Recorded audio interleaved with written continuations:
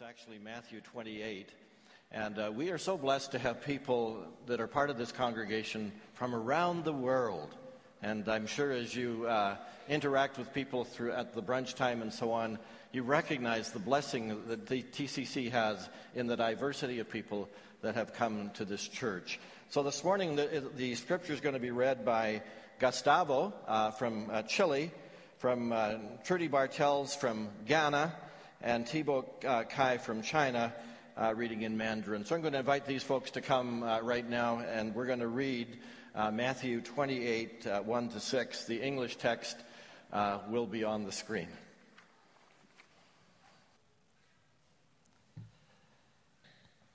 Pasado el sábado, al amanecer del primer día de la semana, fueron María Magdalena y la otra María a ver el sepulcro.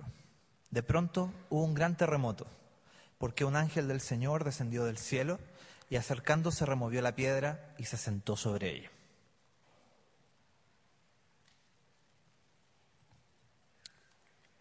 Now, no today in you know. Na ne frazi wade is kwancheba. Na no hunti, wana worry no ho popoi. Na waye de ewufo.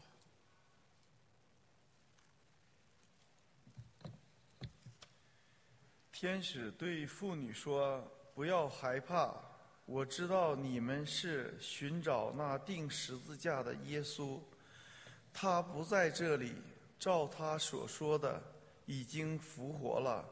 你们来看安放主的地方。”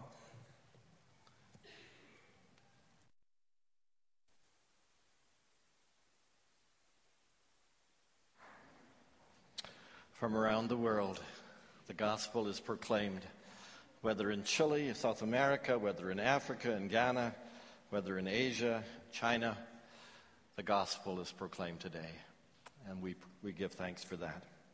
Well, a lot of people have come in. We're full right to the back this morning, right to the fireplace. Some of you didn't hear me say Happy Easter, so I'll say it again. Good morning and Happy Easter. Great to have you in our service this morning as we celebrate the risen Christ. My brother was single until he was 45 years old. I asked him one day if he planned to get married. Would he like to? He said, I would like to. I said then, well, what's the problem? He said, the problem is I'd like to marry a Christian lady. I said, well, what's the problem? Well, he said, I'm not living like a Christian man. I could have said, well, what's the problem? But I didn't because I knew the problem. He'd fallen in with a crowd that took him different directions than following Christ. But then one day, he marvelously encountered Christ, and his life was, I would have to say, radically transformed. My brother and I were never too close. But when he decided to make Jesus really important in his life, somehow it seemed to turn a corner in our relationship as well. And after all those years, I felt like I had a brother, and we were on the same page. So one day I asked him if he'd like to come with me on a little trip to California, that I wanted to learn from another church that was doing some things that I thought maybe would be helpful for us to do, and was a few steps in front of us. And he said yes. The harvest on the farm was in, the fields were cultivated, the fall work was done. He would like to go. So we jumped on an airplane, flew to Sacramento, and I met the pastor there, and I introduced my brother to him, and the pastor said, Ron, do you have a family? He said, no. He said, I'm not married. Well, he said, we can fix that. I have just the right person in mind. We all gave that nervous laugh like you know you do. Let's not dwell here too long. Well, we got to the pastor's home. We met his wife. She said, I'm glad to meet you, Ron. Do you have a family? He said, no, I'm not married. Well, she said, we can fix that.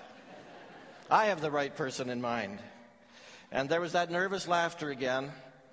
And I hoped that I hadn't just ruined his trip. The pastor said, well, that's what I told him. And she said, well, who were you thinking of? And he said, Natalie. And he said, well, that's who I was thinking of.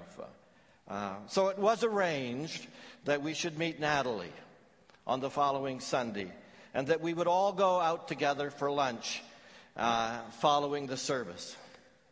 I don't know why I felt nervous, but I felt a little nervous myself, and I had nothing to do with it. And so this had all the makings of a great drama. When the service ended, my brother and Natalie said hello for the first time. And then it seemed like they moved away from the rest of us a step or two. And before long, my brother came back and said, "You can go to your own lunch. We're going to our lunch." I felt a little jilted, but a little excited at the same time. After 45 years, my brother had found another gear. We all went to our lunch, and there was much discussion as to what might be happening at the other lunch. The other lunch seemed to get extended, and while the rest of us had our lunch and went back to get ready for the evening service, there was no brother and no Natalie to be found. It was just like they had vanished into thin air. After service, I went back to our hotel, and when midnight rolled around and still no brother, I went to bed. But I didn't sleep. Not too long after my brother came into the hotel room, it was 2:00. I pretended to be asleep and that I was just waking up. But he was making enough noise that I knew he was excited. All he could say was, "I think I found the one. I think I found the one." I was now startled and sitting up in bed. "You mean after 10 hours of conversation you think you know?" He said, "I think I know." And after 6 weeks, he was engaged. And 6 months later, he was married. And now, 25 years later, celebrated their anniversary this past week, they've been walking a common pathway with Jesus as the center of their lives. You know, sometimes we experience a profound change when we're not expecting it. I had no idea of what that weekend would mean in the lives of two people. I had no clue. On that first Easter morning, a handful of people experienced a profound change they were not expecting. Their lives were turned upside down. They were so touched. They were so deeply impacted. Wherever they went, they couldn't help but overflow with their new reality. The two Marys, Mary Magdalene and the other Mary, were beside themselves in grief. They couldn't stay away. They had to visit the tomb. And for the first time this week, I thought, what a delightful morning for God. This was going to be a morning on earth that our Father would enjoy so much. Now, I never really ever contemplate, does God have better mornings than others? But think what a morning for God, what a morning for our Father. I know you might spoil it for me and say, well, God doesn't do earthly time. Maybe he does. What a morning for the Father. What a morning for the Son. He focused his attention on a couple of women in grief, and his timing was impeccable, divinely impeccable. Just as the women were arriving at the gravesite, he dispatched an angel. And what an assignment that angel had. It almost seemed like the angel precipitated an earthquake. Did you notice that? Maybe breaking the sound barrier, I don't know. It is so interesting that the earthquake flows right into the sentence. Suddenly there was a great earthquake, for an angel of the Lord came down from heaven, rolled aside the stone, and sat on it. Sat on the stone. Now, if you have difficulty believing the Easter story, I get that. I get that. It's so incredible that we ought to have some difficulty with it. This is amazing. An angel is there to roll the stone away. An angel is there not to let Jesus out, but to let the women in. And this angel's presence took the guards right out of commission. It was zap, and they went into a dead faint. You were not going to have any problems with those guards for the next few hours. But the women were not zapped. The women were given the message to not be afraid. And the angel communicates with the women. And if I can paraphrase, I know you're looking for Jesus. I know you're looking for Jesus. I know who you are. I know the mission that you're on. I know you love this man with all your heart. And you saw him crucified. But I'm on assignment today that will go down in the history of the world, that this man died and was buried. This man called Jesus is not in the grave any longer. He isn't here. He's risen from the dead, just as he said would happen. But don't be afraid. You can be excited, but don't be afraid. The women raced back to tell the disciples, and you would have thought that maybe faith would have been stirring in their hearts by now. But Luke says they thought these women were just making up stuff. Just had a spin to all of this to make themselves feel better. Their words seemed to them like idle tales. Sure. And all of us who follow have to do the same thing. We have to examine this story. We have to ask, what are we going to do about this story? We're going to ignore this story? We're going to say, just a bunch of idle tales? What are we going to do with this story? One commentator put it this way, that when Mary turned and saw Jesus, this is in John's Gospel, it was as if the world was turning on its axis just slightly. As she turned 1 second into her turn, it was as though the world had shifted from BC to AD, from before Christ to Anno Domini in the year of our Lord.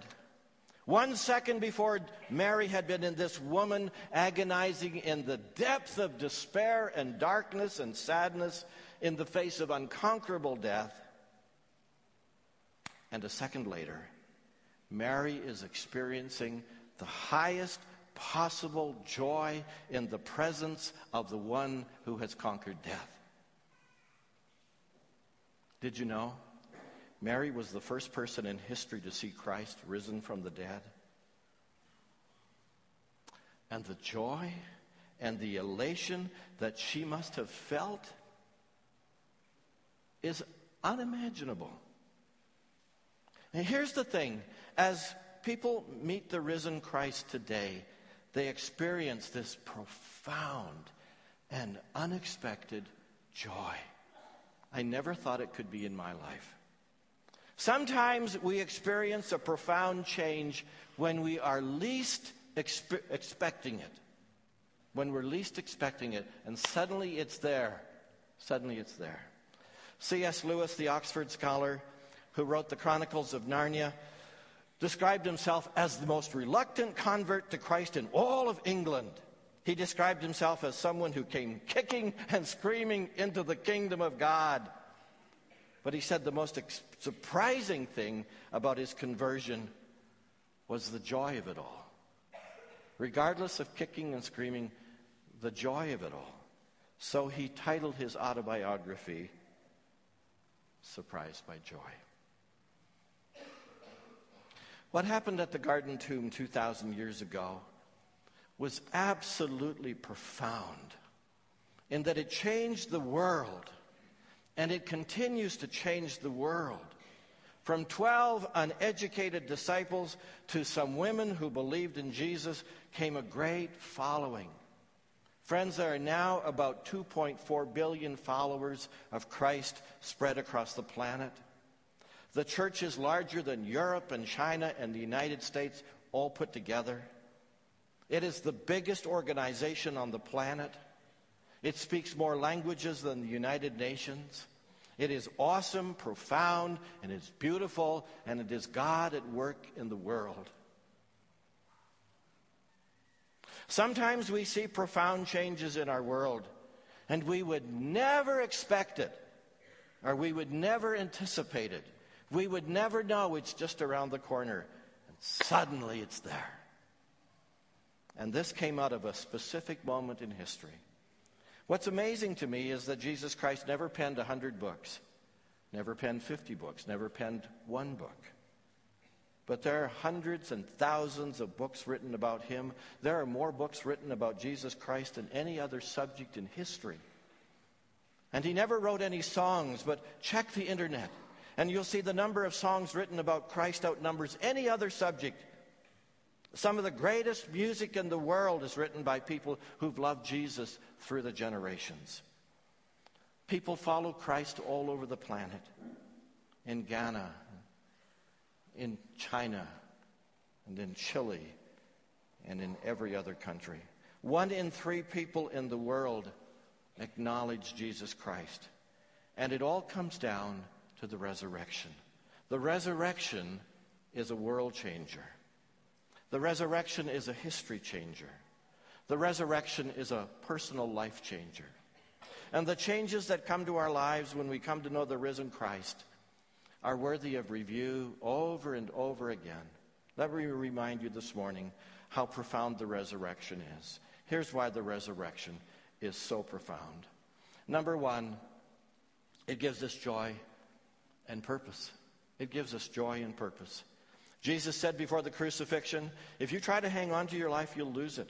But if you give up your life for my sake and the sake of the good news, you'll save it. After the resurrection, this became a profound reality for the disciples and for the followers of Christ. They were energized with new purpose and vision for the future. They had a reason to live. They had a message to proclaim. They had joy and purpose in their lives like never before. And the Bible says that these early Christians worshiped together at the temple each day. They met in home for the Lord's Supper, and they shared their meals with great joy and generosity, all the while praising God and enjoying the goodwill of all the people. If you were a person living in the first century Roman Empire, chances are you would have found a garbage dump if you walked to the outskirts of your city. On the garbage dump, you would probably have found discarded babies. In the first century, people who owned slave houses would go to those garbage dumps to retrieve babies, to raise them as slaves. Others who owned brothels would go to those dumps to raise those babies as sex slaves. Yes, way back then. But followers of Jesus would also go to those garbage dumps, and they would retrieve girls and boys and raise them as their own. They would adopt them. When hungry people in the first centuries knocked on the door of Christians and they didn't have enough food for everyone, the Christians would fast until they could all share a meal together. It's estimated in the year AD 250 that 10,000 Christians fasting 100 days a year were able to give 1 million meals to the poor and hungry. That's the power of the resurrection. That's the power of changed lives. A kingdom view of life. A vision to make this world a better place.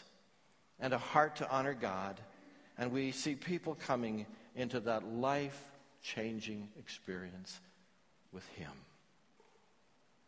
And I love the purpose and the vision that I see in so many people today. And you that are here today. It's the vision of Jesus for a lost world. It's the making of a difference in the world today.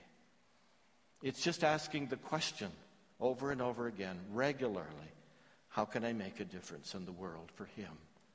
It's understanding that this life is brief. and that we have the years allotted to make a mark on the world for the cause of Christ. It's a great purpose. And because of the resurrection, I can now live with purpose and significance. Jesus told us that he came to give us an abundant life. John 10:10. So you're not an accident. You are not an accident. God planned you. God gave you a day in which you were born because he had a purpose for your life. You were made by God, and you were made for God. So when we come to discover that we are so awesomely loved by God and that he made us and gave us purpose and meaning, it changes everything. When we somehow don't know the deep love in our hearts, the love of Jesus, we search all over for a lifetime for something to fill the emptiness. We try so hard to cram stuff into an empty heart. It may be sex. It may be food. It may be work. It may be fame. It may be pleasure. And it could be a lot of good things as well. But nothing, absolutely nothing fills the void. But when you realize you're made by God, you're made for God, and he has a purpose for your life, it changes your whole life perspective. You know, after the resurrection of Jesus, so many people became Christians. It was astounding. It began to shake up the governments. They didn't know what they had on their hands. So a great persecution was unleashed against Christians because their numbers and their message was growing so rapidly. And that persecution lasted for some 300 years in the Roman Empire. And it was always touch and go for a Christian. If you were a Christian, you could expect to die. And yet the Christian faith grew and grew because people found purpose and meaning in their lives. The resurrection, in spite of circumstances, is transformational because we have a message that changes us and changes our world. And it is deeply meaningful. The resurrection gives us joy and purpose. Secondly, the resurrection means that my past can be forgiven. My past can be forgiven. There's a great verse in Colossians that says that God made you alive with Christ, for he forgave all of our sins. He canceled the record of the changes against us and took it away by nailing it to the cross, Colossians 2:14. Jesus never intended for us to live this life weighed down by our guilt and shame. I mean, none of us ever need to be told that we make mistakes, or that we have made mistakes, or that we have sinned, because we all know that, because we all feel it. And as the years go by, the weight of the baggage that we carry gets heavier and heavier and heavier. And the regrets of life stack up higher and higher and higher and higher. But that's not God's heart, that we carry this awful load day in and day out. And sometimes I find that people just dull to what they're carrying. They just dull to it. It's just kind of like that's normal. But Jesus gave his life on the cross. And he was raised again from the dead to set us free from that and to offer us complete forgiveness and to give us a whole brand new start in life. Paul says in Ephesians 1:7 that he is so rich in kindness and grace that he purchased our freedom with the blood of his Son and forgave our sins. He purchased our freedom and he forgave our sins. Back in the days when everybody used typewriters, anybody still know what a typewriter is? There was a little thing called whiteout. You can still buy the product. In fact, our song leader used it this morning on some music. I saw her. If you make a mistake on the typewriter, you'd have to take the paper out, get it raised up a little bit, and then dab it with the whiteout. Just paint over the mistake. And then you just blow on it a little bit and let it dry, and then you could type right over again, just as if the mistake has never been made. And then when electric typewriters came along, remember those? Some genius invented something better with whiteout called the self-correcting typewriter. The self-correcting typewriter. Then, of course, we came to the age of computers, and now it's so simple. If you make a mistake, just hit delete, start again, and it's all gone. You just start fresh.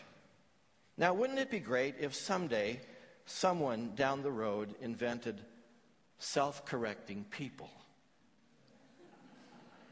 Wouldn't it be wonderful if there was just a self-correcting husband or wife who would say the wrong thing and then just back up and say it over again right? You know, like you're just like your mother. Oops, back up and start over again. Wouldn't it be great if every spouse or friend or parent or child came with self-correcting technology? But the human race isn't self-correcting. In fact, we're self-destructing. But in His grace, God gave us one of the most amazing inventions, the gift of forgiveness. And in a way, it's even more powerful than whiteout. At the cross, Jesus not only covered sin, He absolves it. He absolves it. Whew. He pays the penalty for it. And He removes it as far as the east is from the west. And Jesus is who He is, and He forgives us.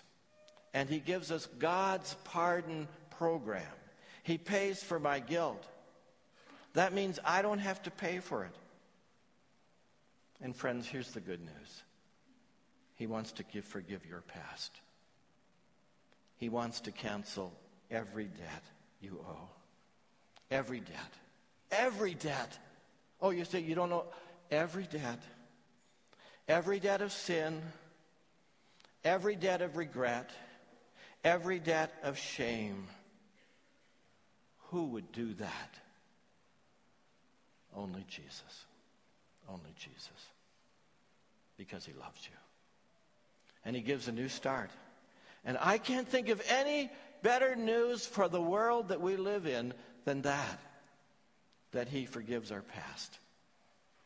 And then thirdly, the resurrection means that I can be prepared for death and confident of heaven.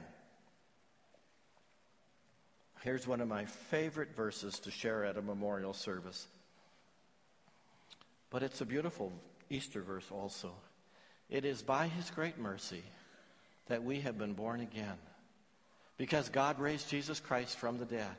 Now we live with great expectation, and we have a priceless inheritance, an inheritance that's kept in heaven for you, pure and undefiled, beyond the reach of change and decay.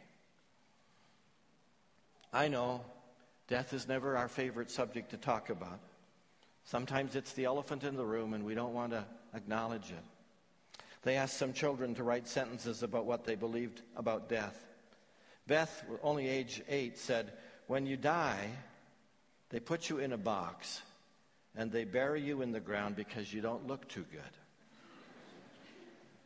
And Stephanie, age 9, said, "Doctors help you so you won't die until you pay their bill." Marcia, age 9, said, "When you die, you don't have to do homework in heaven unless your teacher is there too." Raymond, age 10, said, "A good doctor can help you so you won't die. A not-so-good doctor sends you to heaven." The amount of time we spend on this earth is peanuts to the length of eternity. Here we might spend 50 or 60 or 70 or 90 years. I mean, it's getting longer all the time because of technology and other factors. But 100 years on this planet is like a couple of centimeters on a meter stick. It's like we're still in preschool while we're on earth. Eternity is a long, long, long, long time. And that's our future. We want to be sure to spend that eternal life with Jesus. How do we get to heaven? How do we find purpose and meaning on this earth, but realize it's only for a short time? We want to think of long term. We want to think heaven. We want to think eternity as well. And heaven is a perfect place. No sin in heaven. No mistakes. No evil. No bad. No errors. It's a perfect place. So to go to heaven, you have to be perfect. Only perfection can exist in heaven. And now we got a real problem. Because you and I aren't perfect. At least I can speak for myself. I am so grateful for the grace of God. Because I'm a sinner. But the Bible says that none of us are perfect. And the Bible says, for all have sinned and come short of the glory of God. Let me become more personal. Are you certain that you're going to heaven? Are you sure? If you were to die today and God would say, why should I let you into my perfect heaven? What would you say? I tried to be a nice person. I tried to be a good person. That's a great answer, but it doesn't do it. Because heaven is a perfect place, and you're not, and I'm not. Salvation is not by sincerity, it's by grace. Salvation is not by doing something. Even getting baptized doesn't save you. It simply tells others that you have given your life to Jesus. Salvation doesn't come because we grew up in a Christian family, and for generations, our family has been Christian. There's no magic formula for entrance into the kingdom of heaven. Even just knowing about the death and resurrection of Jesus Christ is not enough in itself. We need to respond to what Jesus did for us. We need to say in our heart of hearts and believe and commit to Jesus by saying to Jesus, I want to trust you. I want to follow you. I want to get to know you. I want to live my life giving my allegiance to you. I will follow you and trust you with my life. You can be the leader of my life. Some of you here today have been close to God in the past. But something happened. Something happened. You've drifted away. You've become distracted. What does God say to someone who has drifted away? Let me tell you the good news. Isaiah 54:7 says, but with great compassion, there it is, I'll take you back. But with great compassion, I will take you back. Another translation says, with deep love,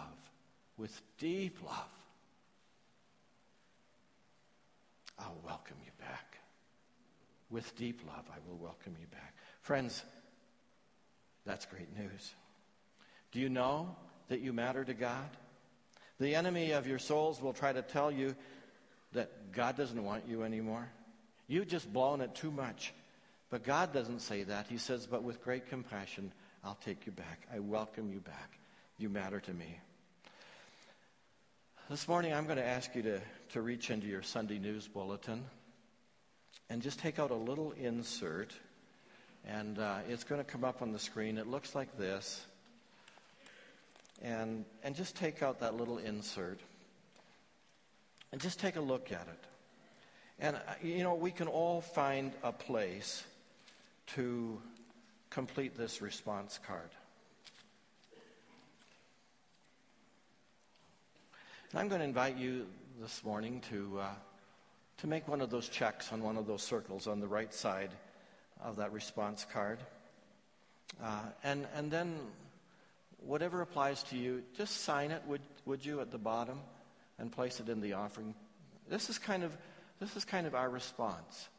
So sign it and put it into the offering basket as it goes by. Now, maybe as you're reminded of the cross and the resurrection on this Easter Sunday, you're just grateful anew for what Jesus has done in your life. Wow, and you read that and you say, today I'm thankful for the death and resurrection of Jesus and continue to walk in his ways. I'm just so thankful. And you may have come to Christ a year ago or maybe 20 years ago. But you're just thankful this morning for what Jesus did on the cross for you and that he rose again. Just make a little tick on that circle.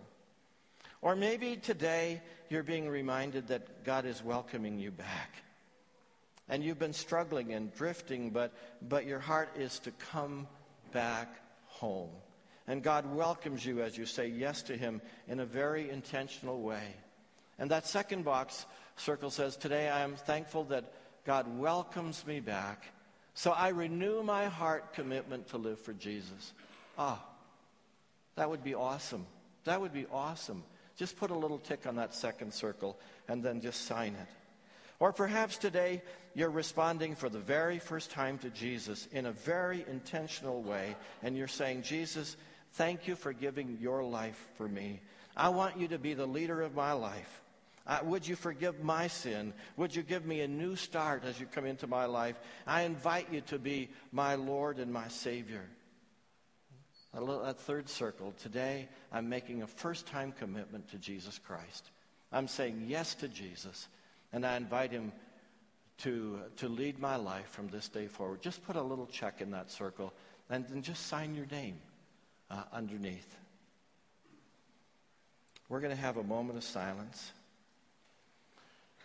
And as we do, and as the Spirit of God moves among us this morning, and we respond to him as an act of dedication, put this little card into the offering plate as it goes by just a little bit later on in the service. Would you bow with me? Lord, we are so grateful this morning for Easter, that you're alive, that who you claim to be, the Son of God, that you validated all that you did in giving your life on the cross, that you weren't just another person. You were the God-man. You were Jesus Christ, the Son of God, the Lamb of God who takes away the sin of the world. And we're so grateful that you came from heaven. You gave your life on a cross for us because you loved us that much. But you are who you are, and you rose again from the dead, victorious over the grave. You are alive today. And some of us this morning just want to say, thank you. Thank you. Lord, we just tick that little circle to say, thank you. And some of us have been distant this morning and through these past days and weeks and months and perhaps years. And we want to come back home and have an experience with your heart anew and afresh to know that you love us and that we are forever yours. So we hear your Spirit speaking to us this morning. We hear you and we respond. And some of us are just wanting a brand new start in our journey this morning. This is new. We've never walked this way before. And we're learning to trust and figure out who you are, Lord. We're just beginning first steps today. But Lord, help us as we make you the center and the focus of our lives. We invite you, Lord, to come in and take control of our lives. We want to walk with you. We want you to be the Lord and Savior of our hearts and our lives. We want to find that joy and purpose in our lives. So, Lord, today, come into our lives. Come in and give us a brand new start in life. Lord, we just are so grateful. We're so grateful today. And we thank you for this day. In Jesus' name, amen.